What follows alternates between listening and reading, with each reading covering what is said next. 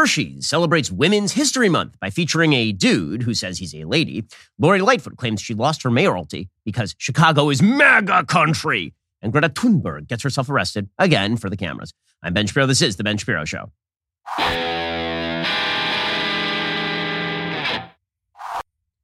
Well, folks, something is amiss in Western society. There is a strategy that is being implemented, whether consciously or unconsciously, by the elites in our society, and it is to make everybody a loser.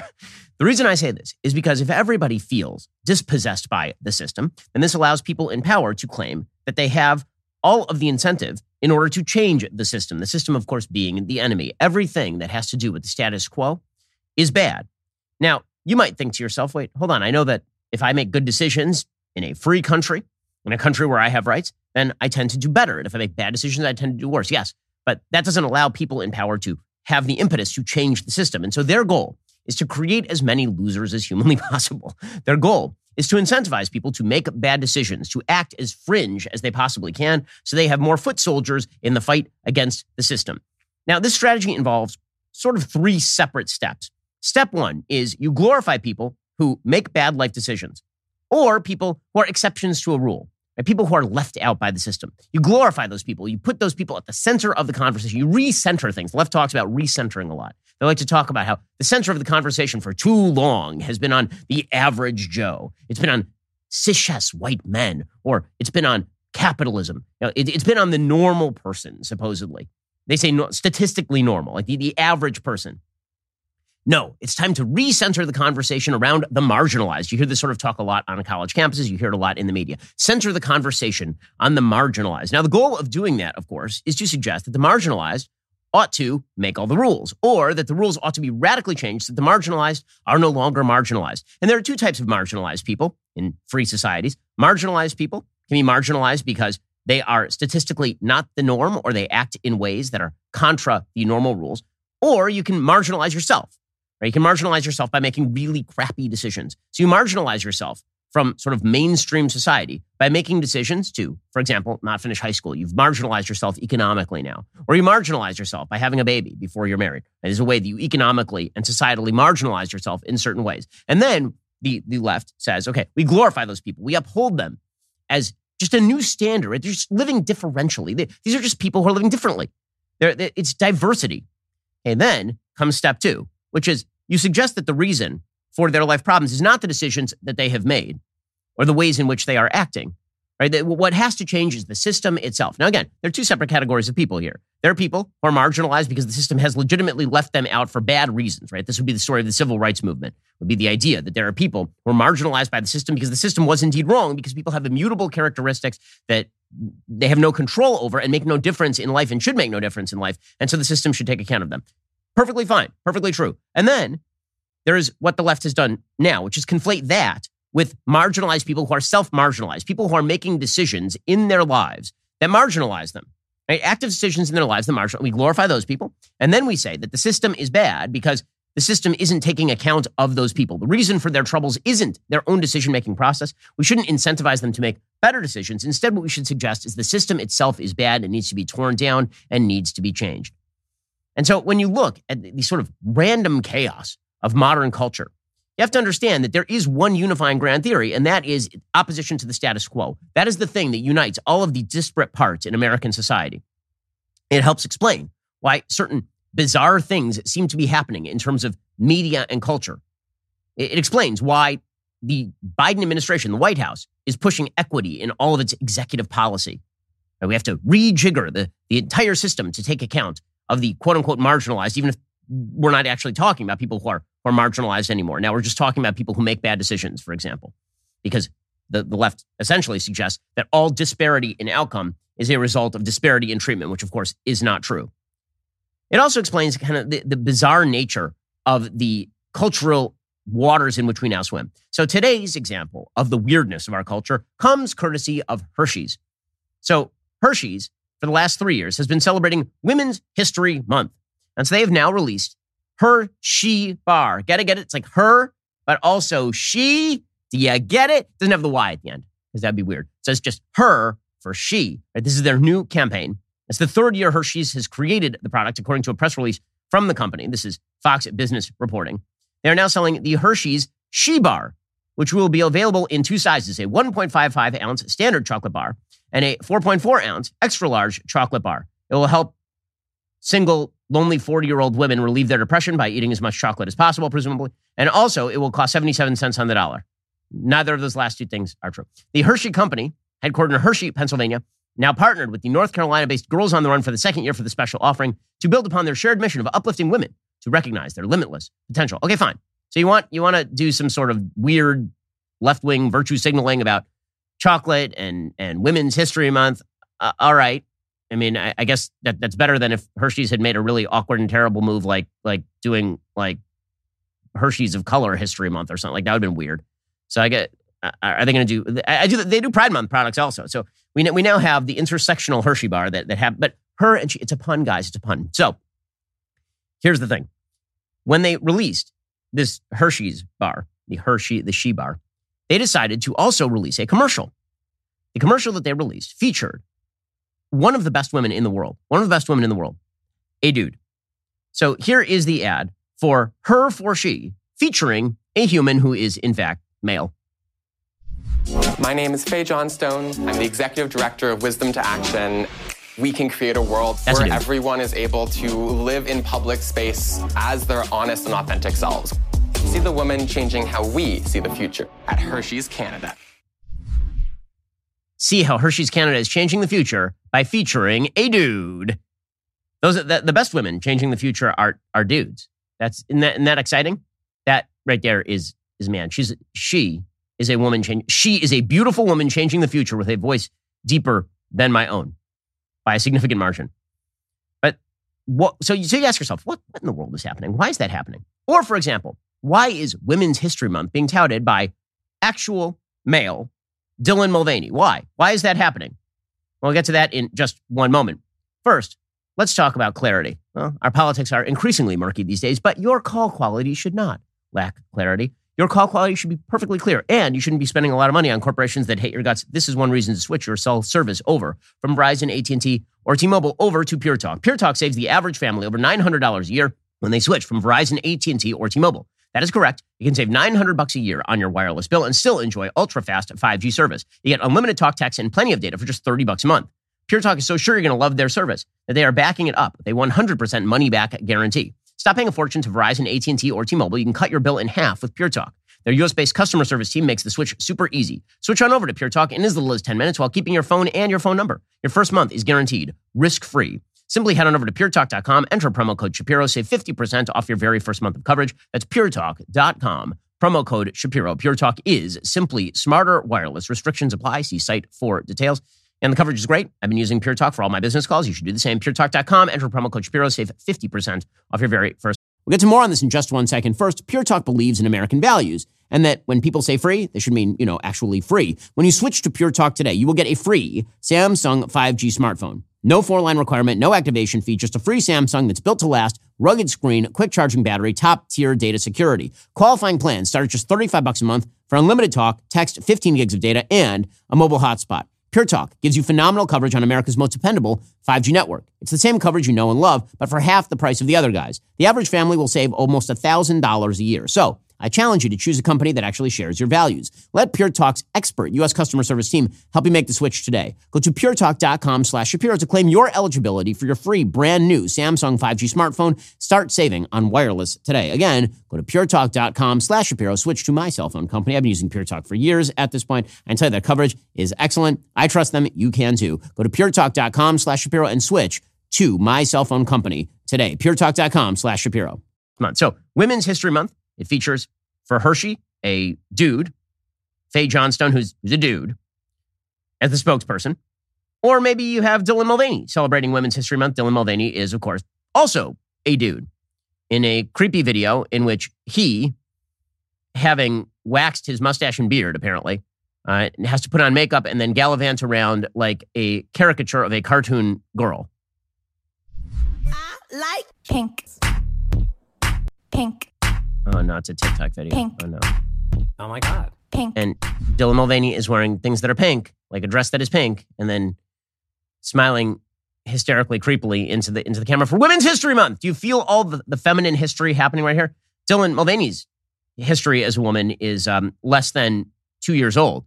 And in fact, doesn't exist at all because Dylan Mulvaney is in fact a dude. So why exactly is this happening? Or why, for example, is it that the Democrats in the Senate, they had a hearing the other day about the Equal Rights Amendment. Now, the Equal Rights Amendment has been DOA for decades at this point. There's a hard push for it in the 1970s. It didn't make it across the finish line because a lot of conservatives pointed out, you're obliterating the distinctions between the sexes in law. So what exactly are you doing? Well, Democrats have been trying to revive the Equal Rights Amendment for a while. They've been doing so on the faulty legal basis that if an amendment is voted for over the course of like 40 years by various states, that there's no time limit on the amendment, which of course is ridiculous. But in any case, the main point here is what a pro-ERA witness named Kathleen Sullivan, who's a lawyer at Quinn Emanuel, said about protecting the differences between men and women. So she was asked about, Women's History Month is coming up. You're talking about the Equal Rights Amendment. If you're going to protect women, then shouldn't there be distinctions between women and men that are actually protected? She says, no, not really. The ERA would simply make constitutional bedrock something we already recognize, which is women and men should not be treated unequally. Mm-hmm. How that gets worked out when there are real differences between men and women is a question for the future. And the Senate need not specify to courts of the future how to work those questions out. We don't even have to bother with determining how men and women are different, actually, according to the newfangled left, which of course led Dick Durbin, one of the dumber senators in America from Illinois, to dismiss all concerns about women in men's sports or men in women's sports. Now we hear that what's at stake really is not a constitutional right for women, but the fate of field hockey. I mean, I'm trying to keep up with the arguments here, but it might not mean a lot to you, sir, but it means a lot to the girls who play. See, I believe you have a sincere belief in that, and I believe those girls would probably feel very strongly about the issue if they're field hockey players. Particularly when they're displaced by males on the varsity team. But you see, that's what the argument comes down to, the fate of field hockey, and I think it is much more fundamental. We are talking about the role of women in the United States of America. Yes, we are. We are talking about that. But the whole point is that you are destroying the role of women in the United States of America by saying that women don't exist, that men can actually be women. That's why you're doing it culturally. That's why you're doing it in the halls of power. It's why we are treated to our cultural betters to the sight of a man dressed as a woman who is the Assistant Human Health and Services Secretary talking about health. An overweight man dressed as a woman explaining to you about human health. This is the sort of thing that we are now treated to, and we are supposed to treat it as normal. We are supposed to treat it as though it is regular. We are recentering the conversation around the fringes, of course. Why? Because all the systems that would impede your ability to see this as the normal, that's your problem. It's because you've been indoctrinated by society. Society has to change its rules. Society has to change how it thinks about things like men and women and all the powerful systems in which you have been indoctrinated need to be exploded. And that's how you end up with the bizarre spectacle of Rachel Levine, HHS Assistant Secretary, who is a dude talking up health during Women's History Month or something. March is National Nutrition Month, and the Biden-Harris administration is taking action to support public health by offering evidence-based guidance on nutrition. The 2025 to 2030 Federal Dietary Guidelines Advisory Committee just met for the first time to begin its review of the relationship between diet and health throughout our lives. This committee will make recommendations for the new dietary guidelines for Americans based on a number of important factors, including socioeconomic status, race, ethnicity, and culture. Each of these factors impacts the food that we eat, the food that we're able to access, and our overall nutritional outlook. This work is very timely because our country is facing a genuine crisis of diet-related diseases. Oh, I mean, we're not supposed to mention what those diet-related diseases are? Do you mean like people being fat? We're not supposed to mention that because of fat positivity and all of that. Man, when you look at the weirdness of American society, you have to wonder why you're seeing so much of it. Because the whole goal is the weirdness. The whole goal is to recenter all of the weirdness so that all those people can then feel marginalized and they can feel bad about the system. And then you have enough people who feel bad about the system. And then you get to wreck the system. And this is how you end up with Lori Lightfoot, the former mayor of Chicago. She just got her ass kicked in a Democratic first round race. She lost to two other Democrats. She didn't even finish second in that runoff election. Lori Lightfoot, she's also a victim we have a society that incentivizes victimhood, that wants to make you into a loser. You're supposed to be more prominent if you are a loser. That's the whole point. It's more of that in a second. A society that incentivizes loserdom, by the way, is a society that is not bound for a stable fiscal and financial future. This is just one reason why you should think about diversifying. See, the government keeps raising the rates right now because it's the only tool they have to keep inflation under control. It is not working particularly. You've seen the impact on the stock market. You've seen the impact on your savings. You can hedge against inflation by owning gold, whether that is physical gold and silver in your safe at home, or through an IRA in precious metals, where you can hold real gold and silver in a tax-sheltered retirement account.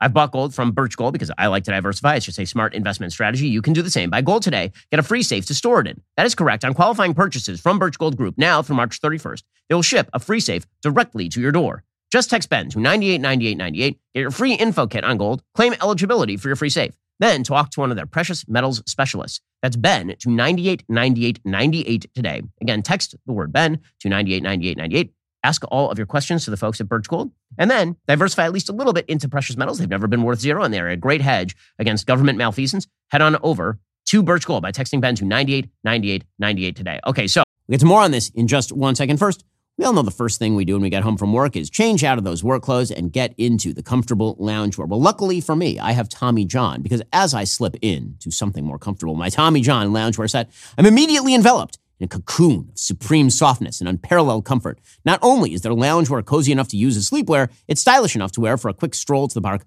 with my kids, and you won't look like you just rolled out of bed, even if you may have done just that. Tommy John uses luxuriously soft tri-blend fabrics with flexible four-way stretch. Plus, their fabric is non-pilling, meaning it doesn't leave behind lint balls or fuzz. And guys, you might be wondering how they can get any better. Good news. Their underwear, amazing. I mean, I've been using them for years, literally throughout all my other pairs of underwear. Incredibly durable. Their fabric moves with you. It's just great stuff. Plus, Tommy John's best pair you'll ever wear or its free guarantee protects your most valuable asset. So shop at Tommy John. Get 20% off your first order right now at TommyJohn.com/Ben. Save 20% for a limited time at TommyJohn.com/Ben. That's TommyJohn.com/Ben. See site for details. Meanwhile, in the quest to glorify the losers, Lori Lightfoot, this is just amazing to me. So Lori Lightfoot loses her Chicago mayoralty. She becomes the first sitting mayor of Chicago to lose a reelect effort in 40 years. And she had a reason. So she was asked by a reporter after a concession address if she'd been treated unfairly over the course of the campaign. And her reply was, quote, "I'm a black woman in America. Of course." She'd said the same thing to the New Yorker back in February, quote, "I'm a black woman. Let's not forget. Certain folks, frankly, don't support us in leadership roles." So that's weird because you'll remember that she actually won 73.7% of the vote in 2019 to become mayor of Chicago. And the other 27% of the vote or so went to Toni Preckwinkle, who is also a black woman. But the whole point here is that she's a victim, you see. She's a victim of Americans. She's a marginalized member of American society. Now, I will say, I did not see coming that Lori Lightfoot, the Smeagol of Chicago politics, intersectional Smeagol, I did not see that she was actually just Jussie Smollett, that she actually is Jussie Smollett. Right? She's now claiming that she was victimized as a black woman in Chicago, a black liberal woman in Chicago. She was victimized because Chicago's mega country. I'm just waiting for her to tell her story about how she was walking down the street at 2 a.m. in the middle of a polar vortex getting a Subway sandwich when she was attacked by two dudes in red hats who decided to garrote her. And then she walked back to her apartment wearing the rope line around her neck. I mean, it's an amazing thing. By the way, you wonder why Jussie Smollett said what he said. He said it for the same reason that all these people are saying these kinds of things. They are victims of the society in which they live. That is the most important thing for you to remember. We have a society that embraces victimhood, that glorifies victimhood, because that is the impetus to change the system. It is all about wrecking the institutions around us, the institutions that actually create and enshrine our freedoms, the institutions that allow for predictability to life, the institutions, the intermediate institutions that I've been talking a lot about in American society, church, family, local government, community events, right? All these things are the things that people on the left would love to rip apart because they need to build something else in the wake of those systems. And the only way to tear down the systems is to focus on the marginalized. And that is why if you lose power in the system, like Lori Lightfoot did, you immediately declare it's because of your marginalized status, even though the reality is the only reason Lori Lightfoot became mayor of Chicago was, at least in part, her marginalized status in the first place. This leads, by the way, to bizarre spectacles like one of the most absurd arguments online that I've ever seen. And of course, it features another person who claims victimhood while being one of the least victimized people in American society, Nicole Hannah-Jones. Right? She is the pseudo-journalist and creator of the Garbage 1619 Project, who's been turned into a national intellectual hero by the left for telling a pack of lies about American history in an attempt to, quote unquote, recenter, right? The whole goal is to recenter American history around slavery, as though slavery wasn't already a deep and implicit part of American history that gets taught to literally all school children. Nope, she created the 1619 Project, and now she's gotten herself in an argument with a survivor of the Maoist Cultural Revolution. According to the New York Post, she sparred with critical race theory opponent Xi Van Fleet on Twitter on Sunday after the Maoist survivor challenged Jones's rejection of American exceptionalism. In a three-part thread, Hannah Jones argued that black history is under attack because, quote, our very presence on these lands is the greatest rebuke to the narrative of American exceptionalism. Van Fleet fired back, yourself and I, an immigrant from China with $200 borrowed dollars in my pocket when I arrived more than 30 years ago, are proof of American exceptionalism, which is 100% true. Nikole Hannah-Jones, being a pseudo-historian liar, a professional pseudo-historian liar, has made herself millions of dollars. She's gotten herself a permanent chair at Howard University in a country that she says is terrible to her, in which the systems are geared against her.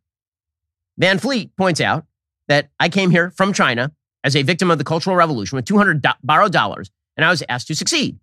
Van Fleet argued natural rights are unique to America's founding, telling Jones that, quote, because of it, we were able to abolish slavery, Jim Crow, anti-Chinese laws to allow individuals to succeed. She said, what is not unique to America is slavery, which still exists today. People fighting for human rights in China are jailed by the CCP. Hannah Jones retorted, ma'am, the idea of natural rights may have been unique, but 1/5 of the population was enslaved at our founding and had no natural rights. Further, do you not think protesters in the United States face state violence and arrest? You think the U.S. has no political prisoners? And then she instructed Van Fleet to watch episode 5 of her Hulu docuseries. Van Fleet responded, her interpretation of America is not a vision, as Hannah Jones suggested, but is a lived experience under the enslavement of communism, freedom in America, and the current woke revolution aiming to undo America. Black Americans are enslaved no more thanks to the persevering principles and humanity of this country, she told Hannah Jones. Now, again, it is just amazing to have Nikole Hannah-Jones, one of the most privileged human beings who has ever lived on the face of this planet. Nikole Hannah-Jones went to a college in the United States. Nikole Hannah-Jones worked at the New York Times. She has never written a thing of value, and she's extremely famous and rich.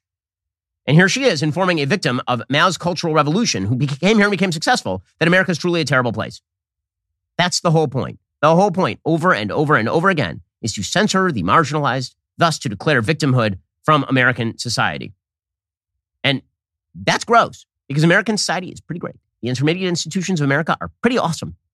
Those are the things that allow for success for not only the hundreds of millions of people who live in the United States, but billions of people around the world. And the fact there are so many people who are arrayed at tearing down those institutions by refocusing all the focus on the marginalized. And there are bad reasons for marginalization and good reasons for marginalization. Bad reasons for marginalization include immutable characteristics. Good reasons for marginalization, meaning that you are economically marginalized, or that you've had a worse life, or that the system hasn't, quote unquote, worked for you, is because you made bad decisions. And we have a society that is actively incentivizing bad decision making. And to more of that in a second. First, I want to tell you why I got emergency medications from Jase Medical. So you've seen the supply chains break. When it happens, it's really ugly, and it's very hard to get the things that you need. Not just that. As we move toward a more polarized world, the supply chains are probably going to start breaking a lot more often. And a lot of the stuff that you need is actually not manufactured in the United States. But one thing I don't have to worry about is having emergency medications thanks to Jase Case. It is a pack of 5 different antibiotics you can use to treat a host of bacterial illnesses in an emergency. You can get your Jase emergency medications right now because the vast majority of vital medications are going to be very hard to get if the supply chains actually get any worse. We've already seen antibiotic shortages last month.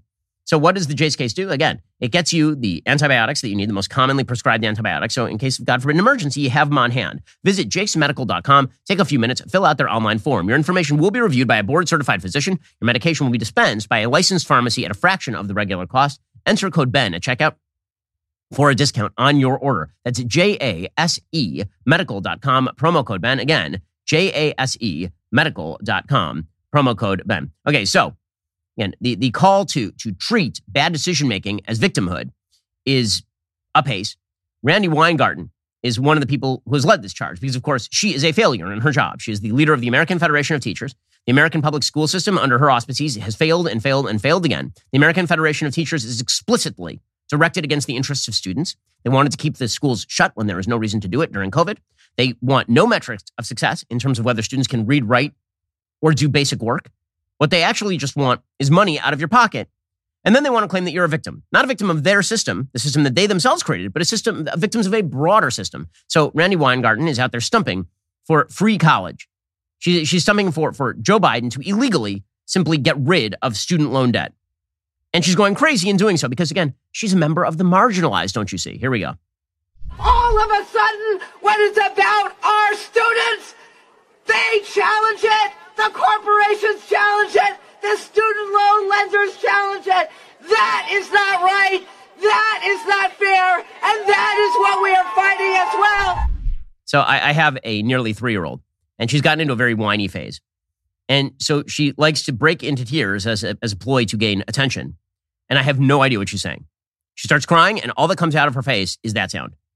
Except she's almost 3. Randi Weingarten is the head of the American Federation for Teachers, and Randi Weingarten is, right now, 65 years of age. When you're 65 years old, you shouldn't sound like my 3-year-old. But there she is, screaming. Woo, lady. Okay, so, and the goal here is to suggest that she is a victim. You're a victim. She's saying you're a victim. You're a victim of American state. You took out a loan to go to college, and then you went to a college. And then people ask you to pay back that loan, and you're a victim. That's how this works. Always a victim. Always, always, and forever. Okay, or internationally, again, same sort of deal. Always playing the victim is like the best thing that you can do in global Western civilization right now. It is the best thing you can do. So this is the game that Greta Thunberg is now playing. So she's outlived the child prophetess routine because she's now the age of majority, which means I can make fun of her as much as I could possibly want to make fun of her, which is an awful lot because she's terrible. So Greta Thunberg got herself detained again. And this is a thing that she does every so often now because she needs to be in the press. And she can't be in the press anymore for being a small child who dresses down and wears pigtails so she looks like she's 6 years junior to what she actually is and shouts at the adults, how dare you, how dare you. No one cares about her anymore. So now she has to go get herself fake arrested. So according to Reuters, environmental campaigner Greta Thunberg, by the way, how's that an actual job? Like, who pays you to do that? How do you get employed as an environmental campaigner? Like, who pays you to just go get arrested at places? She was twice detained during a demonstration in support of indigenous rights in Oslo on Wednesday. Police removed her and other activists from the finance ministry and later the environment ministry. Hilariously, what was she protesting? I do love it when the woke eat themselves. It is fun to watch when the far left radicals who hate the system, they start eating the system that they themselves have stumped for. So on Monday, she joined protesters demanding the removal of 151 wind turbines. I thought she liked wind turbines. I thought wind turbines were everybody's favorite friend in the environmental community. I thought wind turbines were like the greatest thing. We should all attach them to the top of our cars and we should just go down the street powered by the wind turbines like a giant pinwheel on the top of our Ford F-150s. Well, she wanted the removal of 151 wind turbines from reindeer pastures used by Sami herders in central Norway. Whew. They say a transition to green energy should not come at the expense of indigenous rights. Well, I have some good news for them. There will be no transition to green energy because, factually speaking, Norway is one of the biggest oil producers on planet Earth, and their entire social infrastructure relies on them having a giant slush fund made of oil. The demonstrators have in recent days blocked access to some government buildings, putting the center-left minority government in crisis mode. Yeah, as you see, the revolution is ongoing because even center-left governments, not far-left, even center-left governments sometimes have to uphold the institutions that they purport to run. Here was Greta Thunberg happily being quote-unquote detained yesterday.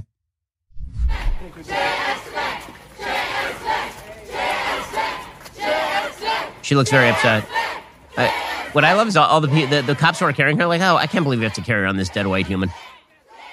Is it that the cops are just carrying her around? She's enjoying herself. Again, another thing, a lot of kind of comps to my 3-year-old today. This is also what my 3-year-old does when she just doesn't want to walk places. Just sits down on the pavement and then I have to carry her around and schlep her around. It's half my exercise. Thunberg, holding a red, blue, yellow, and green Sami flag, was lifted and carried away by police officers from the finance ministry, while hundreds of demonstrators chanted slogans. She told Reuters, quote, "We want to make it very clear. It is the Norwegian state that is committing the real crime here for violating human rights by building wind turbines. Wind turbines." Reindeer herders say the sight and sound of the giant wind power machinery frighten their animals and disrupt age-old traditions.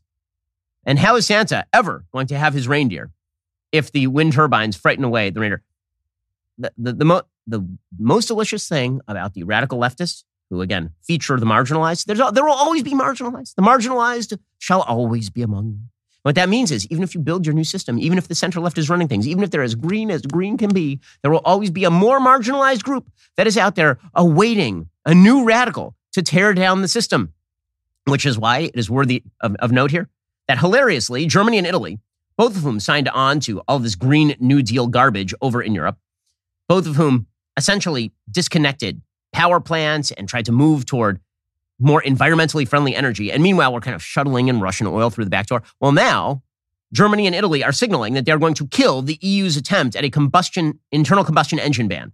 According to the Wall Street Journal, a group of large European countries is threatening to block a plan by Brussels to effectively ban the internal combustion engine, endangering the bloc's ambitious agenda to combat climate change. Germany and Italy said this week they could block the plan's formal approval at crucial meetings this week and next. Berlin said it would oppose the plan unless Brussels agrees to allow so-called synthetic fuels that can burn like gasoline and diesel but spew fewer climate-damaging emissions alongside fully electric vehicles. Now, the reality, of course, is that Europe is going to be relying on oil for a long time to come. They do not have the geography that is necessary in order to support, for example, solar energy. Solar energy, we don't have the battery power on planet Earth to actually allow us to use solar energy as a substitute for hardier forms of energy. Also, Europe tends to have very short days at certain times during the year and not a lot of sun. It turns out that Europe is not actually all that land rich. So having wind power things is not going to do it. So all of this kind of nonsense about how they're going to do this green transition, even Germany's like, yeah, we can't. See, here's the thing. The radicalism, it is a privilege of the systems that you guys hate so much. All of the radicalism, all the attempts to tear down the system, those only exist in systems that are already extremely wealthy and extremely beneficial to the vast majority of their citizens. Because then you get to claim that you are marginalized from a system that has generated enormous success. See, if no one is successful, it's hard to claim marginalization because everyone is unsuccessful. But if you can find a system in which a lot of people are very successful and then you claim to be marginalized to tear down the system, it is success itself that creates the marginalized who then claim that the success must be torn down. All the systems must be torn down. In other words, these are first world problems. And it is fun to watch as the first world problems swing back around on the left. There is never any position that will be so radical that the left will not take it in order to tear down whatever the prevailing system is. The revolution must go on, and the revolution always and forever eats its own. Okay, meanwhile, on the Hill yesterday, Merrick Garland, the Attorney General, came up to testify on his job thus far. He has done an unbelievably poor job over at the DOJ. Now, there is some kind of fascinating news that the Washington Post reported the other day regarding exactly how Merrick Garland is running the DOJ. According to Hot Air, did the FBI get a bad rap in the wake of the raid on Mar-a-Lago? According to the Washington Post, the raid took place only after months of debate between the FBI and prosecutors from the DOJ.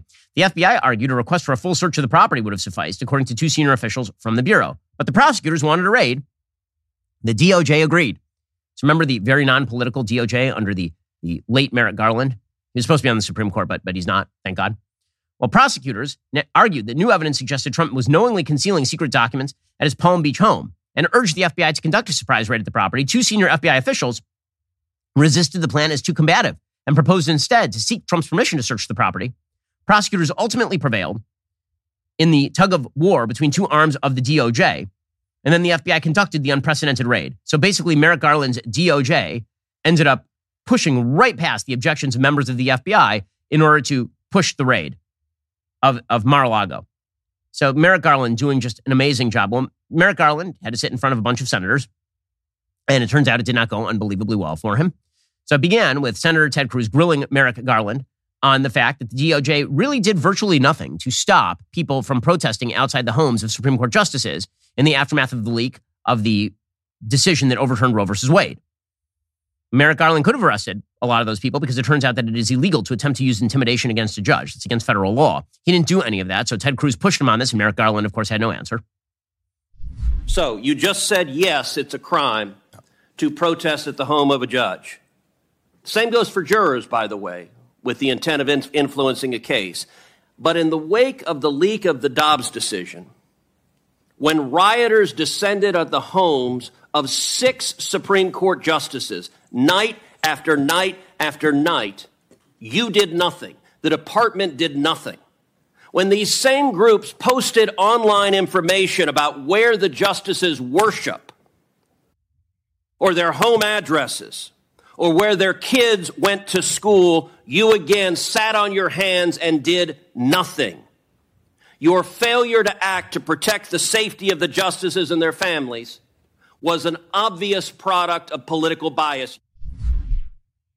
Hey, he happens to be true. That's true. Merrick Garland got very angry, and then he's like, I want to answer the question. But his answer to the question was, I put people from the DOJ outside the Justice House.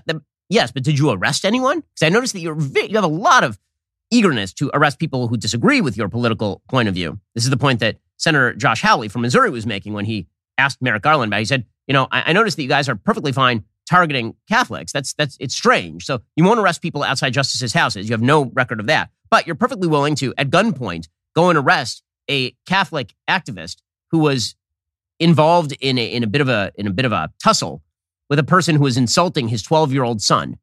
Here's Josh Hawley going after Merrick Garland. We're supposed to hate long guns and assault-style weapons. You're happy to deploy them against Catholics and innocent children. Happy to. And then you haul him into court and a jury acquits him in 1 hour. I notice a pattern, though. The FBI field office in Richmond on the 23rd of January of this year issued a memorandum in which they advocated for, and I quote, the exploration of new avenues for tripwire and source development against traditionalist Catholics, it's their language, including those who favor the Latin Mass. Attorney General, are you cultivating sources and spies in Latin Mass parishes and other Catholic parishes around the country? No, the Justice Department does not do that. It does not do investigations based on religion. I saw the document you have. What did you do about it? It's appalling. I'm in complete agreement with you. Well, then why was it put out? And why does this seem to be, unfortunately, a pattern inside Merrick Garland's DOJ? We'll get to more of this in just 1 second. First, it seems almost everywhere you turn, the world wants to make you woker, but not Dennis Prager. Dennis would like to make you wiser. My good friend, the founder of PragerU, he's going to do just that. He has a brand new series exclusively at Daily Wire Plus. It's called The Masters Program. The Masters Program takes decades of wisdom and experience from one of the most influential conservative thinkers in America today and distills it all down in a way that is relevant and accessible. When you watch it, you'll come away better equipped to navigate the world through a lens of truth and virtue to counter woke ideology and all of its lies and deception. I've known Dennis for literally decades at this point. My parents became Orthodox, at least in part, by listening to Dennis Prager. The first 5 episodes of PragerU Masters Program are available to stream right now, but only at Daily Wire Plus. So head on over to dailywire.com/subscribe, become a member, watch PragerU Masters Program and more. That's dailywire.com/subscribe today. Okay, meanwhile, the questioning of Merrick Garland by Republican senators continued apace yesterday, and Garland had very bad answers to what exactly he thinks the DOJ does for a living. So he was asked about the fact that pro-life protesters are getting prosecuted, but meanwhile, people who are firebombing clinics, those people are not getting prosecuted. Firebombing like pro-life clinics, and Garland was like, "Well, that's because people firebomb things at night." Oh, what? In 2022 and for the first couple of months of 2023, DOJ has announced charges against 34 individuals for blocking access to or vandalizing abortion clinics. And there have been over 81 reported attacks on pregnancy centers, 130 attacks on Catholic churches since the leak of the Dobbs decision, and only 2 individuals have been charged. So how do you explain this disparity by reference to anything other than politicization of what's happening there? There are many more prosecutions with respect to the blocking of the abortion centers, but that is generally because those actions are taken with photography at the time, during the daylight, and seeing the person who did it is quite easy. Oh, so basically the DOJ will not expend resources if you firebomb things at night is the note. And this DOJ, they're doing an amazing job. They are totally about enforcing the law, which is why Merrick Garland also says that it's good to send biological males to female prisons because, everyone deserves dignity, except for the females who might be raped in the prison by the biological male. They don't deserve dignity. Some women who rape other women have penises, according to the DOJ. What is our policy when it comes to allowing a male prisoner to be transitioned into a female prison? I think if you're generally asking the question of how trans people are dealt with in the Bureau of Prisons, my understanding is that these are determinations about where they're placed or where people are placed in general have to do with individualized determinations regarding the security of that individual and the management of the prison. These are done on a case-by-case basis. Are you concerned that if a biological male is sent to a female prison, that could be a risk to female prisoners? I think every person in prison has to be dealt with dignity and respect. That determinations of the safety questions you're talking about have to be made on an individualized basis. So much wisdom happening here from our DOJ. Garland also denied that he activated the DOJ to go after parents, which is weird because there was an actual letter issued from the DOJ talking about the threat to school boards at the behest of a school boards group that suggested that anyone who objected to what school boards was doing, those people were effectively terrorists. Here's Garland denying that the DOJ had anything to do with going after parents. Didn't you understand the chilling effect that it would have to parents when you issued your directive, when you directed your criminal divisions and your counterterrorism divisions to investigate parents who were angry at school boards and administrators during COVID? So, Senator, if you just give me a moment to put the full context, I did not do that. I did not issue any memorandum directing the investigation of parents who were concerned about their children. Quite to the contrary, the memorandum that you're talking about says at the very beginning of the memorandum that vigorous public debate is protected by the First Amendment. And the kind of concerns that you're talking about are, as expressed by parents, are, of course, completely protected. Yeah, but he's talking about the chilling effect of putting out these giant notices that basically say, but if you cross the line, if you just cross the line, and we've been seeing all over the country a vast swath of violence against school. When you do that, it does have a chilling effect. Again, they're not sending their best. These are the people who are supposed to be expert bureaucrats. They're going to usher in the new age. Now, speaking of the expert bureaucrats who are going to usher in the new age, John Kirby, who is the national security spokesperson for the Biden administration, he said something the other day that kind of went without notice, and it's crazy. So John Kirby was asked about further gain-of-function research. So gain-of-function research is, of course, where you take a virus and then you make it more deadly, more transmissible. It depends on whether you're using the technical definition or not technical definition, but let's use the non-technical definition for a second. You let it jump species. So instead of it just being transmissible bat to bat, now it's transmissible bat to human, for example. Gain-of-function research is super risky because if it leaks outside the lab and you haven't come up with a cure for it, that's a real problem. So John Kirby was asked about it, and here was John Kirby's answer. Does the president believe, though, that the reward outweighs the risk when it comes to gain-of-function research? Does the reward outweigh the risk when it comes to gain of that type of research is proven? History degree. You're going to have to say that again. Does the president believe that this type of gain-of-function research is proven? He believes that it's important to help prevent future pandemics, which means he understands that there has to be legitimate scientific research into the sources or potential sources of pandemics so that we understand it, so that we can prevent them, and we can prevent them from happening, obviously. So that's a yes on the gain-of-function research. So yes, more of the gain-of-function research. It went so well in Wuhan. We need more of the gain-of-function research. Now, I'd be a little warmer to the case for you guys doing gain-of-function research if you weren't a bunch of political hacks who are garbage at your jobs. See, here's the thing. The same NIH that is suggesting they need to do gain-of-function research and fund gain-of-function research all over the world. Gain-of-function research, like exactly the stuff that may have created COVID-19. Well, those exact people are now promoting DEI, diversity, equity, and inclusion on scientists. So I don't think that you guys are really into science. I think that what you guys are really into is a particular brand of politics, and you act outside your area of expertise all the time. I just think you're garbage at your jobs. I mean, I'll be honest with you. Not all of you. I think some of you are good at your jobs, but I think there are a lot of you who are kind of garbage at your jobs. According to the Wall Street Journal, John Saylor writing, in 2020, the National Institutes of Health created the Faculty Institutional Recruitment for Sustainable Transformation program to enhance and maintain cultures of inclusive excellence in the biomedical research community. The program will give 12 institutions a total of $241 million over 9 years for diversity-focused faculty hiring.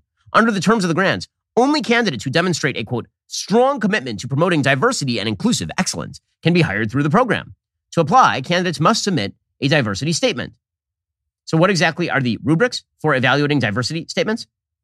The University of South Carolina's program currently seeks faculty in public health and nursing. The University of New Mexico's program seeks faculty studying neuroscience and data science. Their rubrics call for punishing candidates who espouse race neutrality, dictating a low score for anyone who states an intention to ignore the varying backgrounds of their students and treat anyone the same. So yeah, I don't trust you guys to actually do science, since the people who are doing the gain of function research may have been appointed based on affirmative action considerations, thanks to the NIH. Now, the expert class has not earned the trust to be able to do risky things anymore. They've actually actively unearned whatever trust they had. This is a point made by our friend, Dr. Marty Makary. He was sort of our go-to guy during the pandemic here on the show over at Johns Hopkins University. Yesterday, he was testifying before Congress, and he called out the government as the greatest source of COVID misinformation. The greatest perpetrator of misinformation during the pandemic has been the United States government. Misinformation that COVID was spread through surface transmission, that vaccinated immunity was far greater than natural immunity, that masks were effective. Now we have the definitive Cochrane review. What do you do with that review? Cochrane is the most authoritative evidence body in all of medicine and has been for decades. Do you just ignore it, not talk about it? That myocarditis was more common after the infection than the vaccine. Not true. It's 4 to 28 times more common after the vaccine. That young people benefit from a booster. Misinformation. Our two top experts on vaccines quit the FDA in protest over this particular issue, pushing boosters in young, healthy people. The data was never there. Dr. Makary also pointed out that there were a bunch of top scientists who very early on in the pandemic had essentially found that this was a lab leak, that this was probably a lab leak. And then, coincidentally, as soon as they reversed themselves on the question, they received a $9 million grant from the federal government. He insisted that he was sure that the coronavirus research that the U.S. taxpayer dollars funded at WIV was completely unrelated to SARS-CoV-2. And I was wondering if any of the three of you had any thoughts on that. Two leading virologists, maybe the two top virologists in the United States, Dr. Michael Farzan from Scripps and Dr. Robert Gary from Tulane, told Dr. Fauci on his emergency call in January of 2020, when he was scrambling soon after learning that the NIH was funding the lab, they both said that it was likely from the lab. Both scientists changed their tunes days later in the media, and then both scientists received $9 million subsequent in funding from the NIH. It's a no-brainer that it came from the lab. Well, again, he's not wrong. And the expert class shut everything down. Jay Bhattacharya, who was legitimately targeted by members of the federal government, up to and including Drs. Anthony Fauci and Francis Collins, targeted because he suggested the proper strategy, which was shield and protect the elderly and allow everybody else to be tranched out back to work, as you normally would in a pandemic. He ripped bureaucrats yesterday for acting like dictators. And he, of course, is right. This is Dr. Bhattacharya of Stanford. By early 2022, about 95% of Americans had contracted COVID, despite the harsh countermeasures in most states, including confinement of broad populations, business closures, cessation of religious and other gatherings, school closures, and widespread violation of civil liberties. Very clearly, these measures fail to protect Americans from COVID. This fact is confirmed by comprehensive Johns Hopkins University meta-analysis, which concluded that lockdowns had failed to contain the spread of COVID. At best, they temporarily protected the laptop class who could work from home without losing their jobs, perhaps 30% of the population, while being served by the working class. Vaccine mandates forced many frontline workers, heroes who contracted COVID early in the pandemic while doing essential work, to choose between their careers and a vaccine that provides less protection than the natural immunity they already had. Many, faced with these anti-scientific choices, will never trust public health authorities again, even on vital topics such as the necessity of traditional childhood vaccines. Public health bureaucrats operate more like dictators than scientists during the pandemic, sealing themselves off from credible outside criticism. Bhattacharya is right, but here's the dirty little secret. The folks who are acting like dictators, they were backed by the political chattering class. They were backed by the political class who used their political point of view to promote, quote unquote, the science. This was admitted by Whoopi Goldberg yesterday, of all people. She actually admitted that politics got in the way of truth when it came to the lab leak theory. Larger problem with all of this is the inability to discuss things that are within the realm of possibility without falling into absolutes and litmus testing each other for our political allegiances. And the two things that came out of it were, I'm racist against Asian people, and how dare I align myself with the alt-right. Now, he's right. The politics got in the way of a lot of looking for the truth, but they still are not saying definitively. And that's a problem. They still don't know for sure. I love that. She admits it, but then she's like, well, I still won't accept, the real possibility that this is a thing that happened. The geniuses over at The View. But this is why you shouldn't trust the expert class, because the expert class is talking to people like Whoopi. Those are the people who insist that you give them more power, of course, to change the system from within or destroy the system from without. Okay, time for some things I like and then some things that I hate. So, things that I like today. This story, it's actually a tragic story. It's a sad story of transphobia, a really sad story of transphobia. According to American Wire News, Kayla Lemieux, the biological high school teacher who became famous for strutting around school dressed as a woman with Z-size prosthetic breasts, has now been placed on leave from Oakville Trafalgar High School. Now, you might say to yourself, well, isn't that a good thing? Why is that a tragic story? I mean, after all, this is a male who was walking around with fake prosthetic breasts that were size Z. They were obviously ridiculous, with like fake nipples poking out through the shirt. Why is that person teaching children? Well, it turns out the reason this person has been suspended is not because he was wearing giant Z-size prosthetic breasts at school in front of high school students. No, the reason this person was suspended is because he wasn't wearing the Z-size prosthetic breasts outside of school. I'm not kidding. The development comes roughly 2 weeks after the New York Post discovered Lemieux allegedly dresses like a regular dude outside of work. The discovery was made by simply following him after he left work.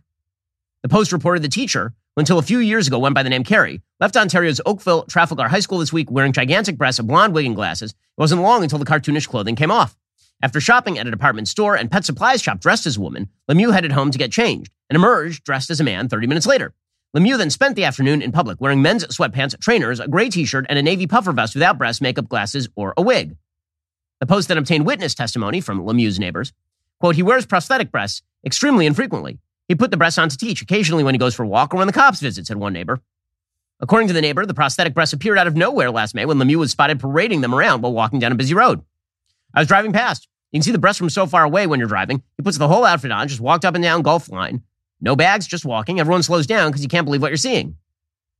Following the Post's investigation, Lemieux contacted them to tell them his side of the story, which was that his obviously fake breasts were somehow real. He said, I'm not wearing prosthetic breasts. These are real. He also denied being transgender, claiming instead to be intersex. He said, my condition is classified as gigantomastia, which can also be referred to as macromastia or breast hypertrophy. It's rare, there's no doubt about it.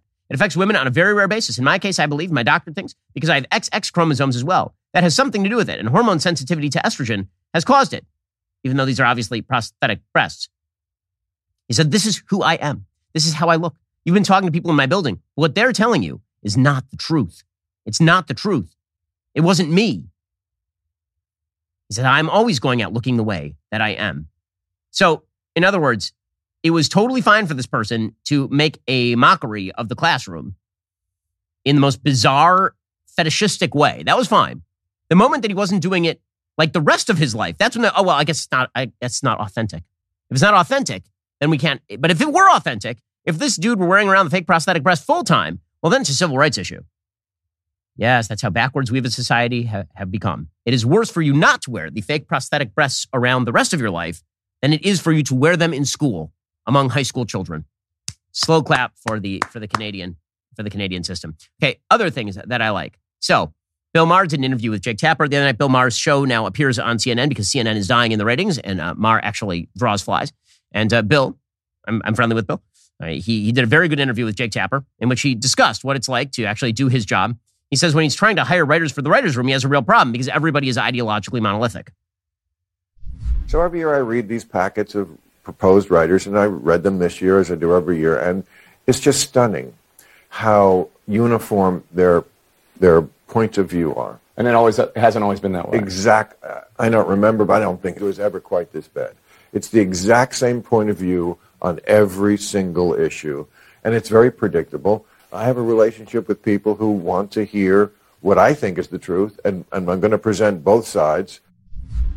Amar also pointed out that the woke left, well, they love diversity, but they don't like diversity of ideas very much.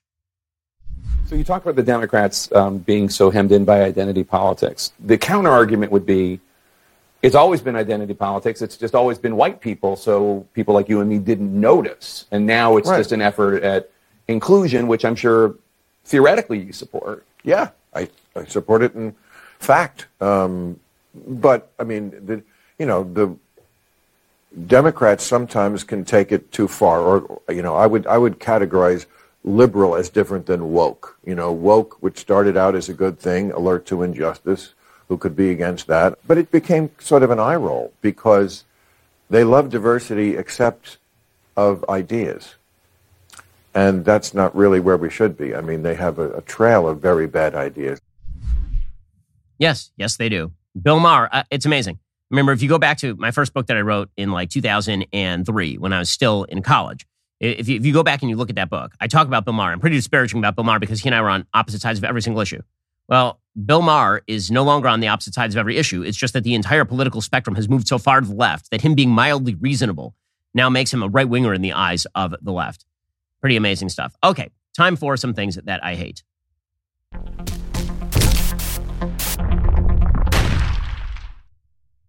So the situation over in Israel domestically is incredibly stupid right now. I say it's incredibly stupid because you're seeing hundreds of thousands of people who are going into the streets to protest an overhaul of the judiciary. Now, in reality, they're not protesting the overhaul of the judiciary. The people who are in the streets right now and who are very angry are really just angry that Benjamin Netanyahu and the right wing won the last election cycle. After a series of sort of stalemate elections, Netanyahu won an overwhelming victory in the last election. He got 64 seats in the 120-seat parliament. And one of the first things that he took on was an obvious flaw in the Israeli governmental system, which is the judiciary. The judiciary in Israel is very weird. Essentially, the people who are on the Supreme Court of Israel can make rulings striking down legislation, not on the basis of a constitution, because there is no constitution in Israel. They just basically say they don't like a thing and strike it down, which means that they're not actually a judiciary. They're just a super legislature. They appoint their own successors, effectively speaking. The legislature is not really involved. The prime minister is not really involved. Like it's an outside body that selects the people who can actually be the justices on the Israeli Supreme Court. And that includes past Supreme Court justices and members of the Israeli Bar Association and all the rest. It doesn't work like the United States does. In the United States, it works pretty rationally. The president selects a justice. The Senate has the power of advice and consent and then votes on the Supreme Court justice. The justices are then bound to uphold a written constitution in the face of other legislation, and the Constitution overrules. There is no constitution in Israel, and the judicial branch is basically impervious to any sort of public input in the form of, say, the prime minister selecting the justices who are going to be on the Supreme Court and then the parliament being able to up or down it. Okay, so Netanyahu came in and he said, I've looked at the Supreme Court. The Supreme Court has been a stalwart instrument for the hard left in Israel for literally the entirety of Israel's existence. And so he wanted to pass a rule, some laws that would change how the Supreme Court was run in Israel. And here are effectively what the changes are. There are essentially four. One was the Knesset, the parliament, would be allowed to override Supreme Court decisions by majority vote. Okay, well, that makes sense if the court is not speaking on behalf of a constitution, on behalf of a higher law. Right? All that's saying is that the legislature in Israel rules, which makes sense unless there's going to be, again, another higher document that the Supreme Court can use to strike down legislation. You have to have some sort of basis for striking things down. Second, the changes would have removed the Supreme Court's ability to judge Knesset legislation for reasonability. This is one of the standards they were using, and they weren't judging it against the Constitution. They were saying, is it reasonable? Reasonability. Well, that's not a judicial category, reasonability. If a legislature passes a law, it is not up to the judiciary to decide whether the law was, quote unquote, reasonable. It's up to them to decide whether it conflicts with some sort of higher law. Reasonability, as it turns out, for the leftist members of the Israeli Supreme Court just meant anything we don't like, we'll strike down. So that's a problem. So they're going to change that. It was also going to give the most control over appointing judges to the ruling coalition rather than to the legal experts and representatives who are sort of this independent body. So it's going to look more like the American system than it looks right now. And finally, one of the weird things in Israel is that every department in the Israeli executive branch has its own legal advisors. Okay, but those legal advisors don't give advice to the heads of those branches. They literally just strike down legislation inside the department. So imagine if Joe Biden went to his EPA and he said, I want you to do X. And the head of the EPA is like, okay, I'm going to implement that. And there's a legal advisor inside the EPA who just say, nope, you can't do it. You can't. Sorry, you can't. Well, I mean, you weren't elected. You're a bureaucrat. That is not how that works. So what this would have done is it would have allowed the legal advisors to be advisors as opposed to, sort of independent judicial bodies who are striking down regulations and legislation inside the executive branch. Those were the changes. None of those seem wildly earth-shattering. There might be some wiggle room in terms of negotiation on these things. You could see that. And that's probably what's going to end up happening in Israel because the simple fact is the Supreme Court of Israel is going to strike down any law that doesn't get made via negotiation here. And they have sort of a catch-22. They want to pass a law changing the nature of the judiciary, but the judiciary still has the ability to strike down the law changing the nature of the judiciary. Because again, when you don't have a constitution, in the United States, this isn't a problem. In the United States, when you want to change the constitution, you make an amendment.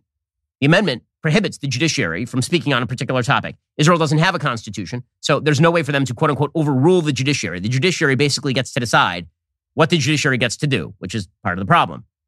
But all of this is relatively complex. There's wiggle room. Instead of a negotiation taking place, or instead of the people who oppose Netanyahu and the current coalition just saying, okay, fine, so you want to do that? You're going to feel the pain at the ballot box next time around, and we're going to win, and then we're going to reverse everything you just did, which they could do. Instead of them doing that, they send hundreds of thousands of people into the streets to protest. Now, again, protest is totally fine, but they were shutting down freeways. Not only that, there have been rumored, we'll say this is a rumor, high-level officials in the opposing coalition in Israel who have been literally encouraging businesses in Israel to divest from Israel over this because they want power again. They want to harm actively, some of them, the economy of the state of Israel, which is really kind of gross stuff. And then beyond that, yesterday you had a really bad situation in which some of the quote-unquote protesters decided that they were going to surround the hair salon where Bibi Netanyahu's wife was getting her hair done yesterday in Tel Aviv. And security forces, according to the Jerusalem Post, actually had to rescue Sarah Netanyahu from the salon where hundreds of thousands of protesters stood blocking the exit, preventing her from leaving. So what security forces did is they acted like she was still inside, and then they evacuated her to a vehicle and drove away from the scene. And they didn't leave until they were notified.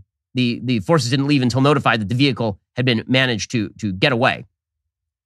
Well, even some of the opposition was saying this is too much. You have to actually let the prime minister's wife go home. But the continuation of this really suggests that a lot of the protest that is happening right now has very little to do with the actual proposed legislation and more to do with the fact that there are a lot of people who just didn't like they lost the last election. And this ties into broader politics across Western civilization right now. There's been this claim by folks on the left that authoritarian rule is on the way. It is coming. It's coming in Brazil. It's coming in Hungary. It's coming in the United States. It's coming in Israel. What do these places have in common? They're places where the right won or had won. The left is constantly suggesting that democracy is under threat. But when you keep suggesting that democracy is under threat when you lose, who's putting democracy under threat? What is the name, the specific anti-democratic action that is being taken so we can determine whether it's anti-democratic or not? What Netanyahu is doing in Israel on the judiciary is actually pro-democratic because it means that people get to vote on issues as opposed to having the judiciary strike things down in the name of a non-constitution that doesn't exist. It's very hard to make the case that Netanyahu, who was popularly elected with his coalition and now wants to make judicial decisions subject to more popular feedback, that is somehow anti-democratic. It is more democratic, technically speaking.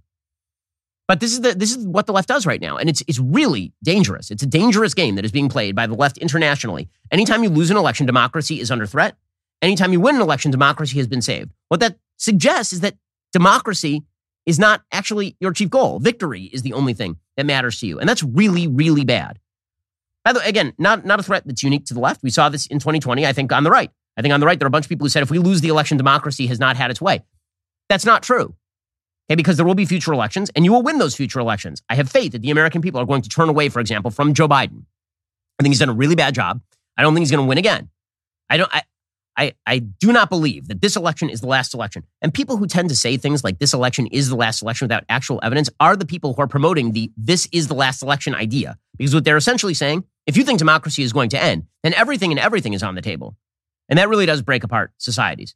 It's really, really quite terrible. Alrighty, guys, the rest of the show is continuing right now. You're not going to want to miss it. We'll be getting into the question of why Sesame Street is featuring guests who really should not be around the kiddies, I think. If you're not a member, become a member. Use code Shapiro at checkout for 2 months free on all annual plans. Click the link in the description and join us.